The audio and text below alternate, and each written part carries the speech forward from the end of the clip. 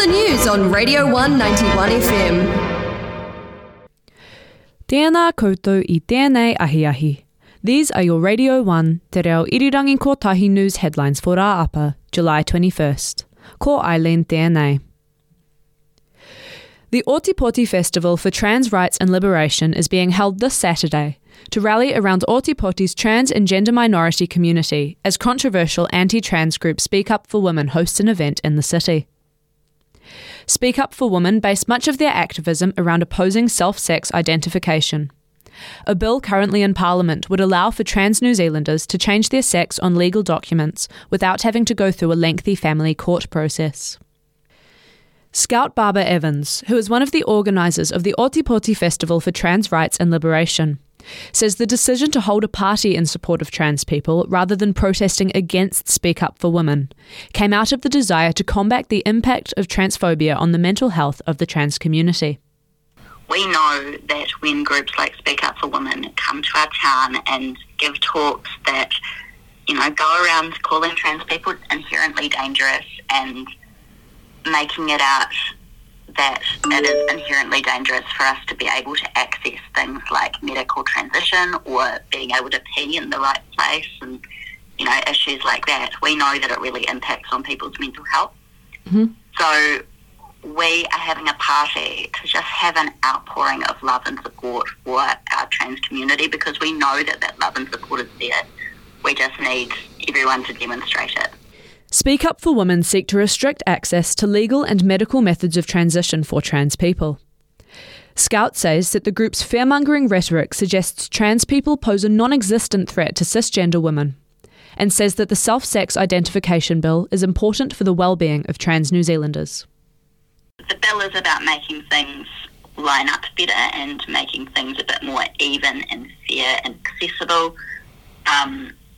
Speak Up for Women are telling all sorts of lies about it and scaremongering and trying to say that by allowing trans folks to have our birth certificate changed, it's going to really drastically make life dangerous for women. And we know that that's just not true, because if it was true, you don't need to show your birth certificate to get into a bathroom. The Festival for Trans Rights and Liberation will be held at 1 Harrop Street, Dunedin, in the car park across the road from the DCC venue where Speak Up for Women's event will be held. More information can be found at the Facebook event, Otipoti Festival for Trans Rights and Liberation. Students in need of support can reach out to OUSA Queer Support via the OUSA website. The reclamation of Putiki Bay on Waiheke Island has continued into its 5th month after 4 kaitiaki were arrested on Friday. Mana whenua Ngāti Paoa have been peacefully reclaiming Putiki Bay since March, in opposition to the construction of a large marina. The site is home to a colony of kororā, or little blue penguins, a taonga threatened by the construction. Last Friday, around 100 police entered Putiki Bay, with 4 kaitiaki being arrested on the scene, and swimmers and kayakers occupying the moana removed. Only one iwi representative board, the Ngāti Paoa Iwi Trust, was consulted during the consent process for the marina, leading many to view the construction as unlawful.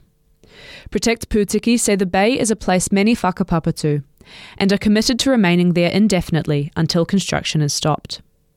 For updates and to show support, follow Protect Putiki on Instagram.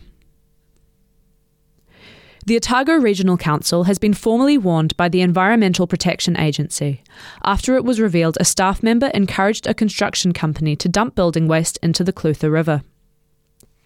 In March, a Balclutha resident saw an Andrew Haulage branded truck depositing waste into the river behind the Balclutha Aerodrome.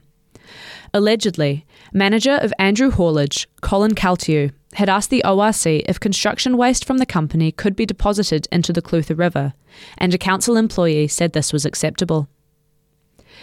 A subsequent investigation by the Environmental Protection Agency resulted in a formal warning being put to the ORC, saying the council breached the Resource Management Act by permitting the dumping of waste into the Clutha River.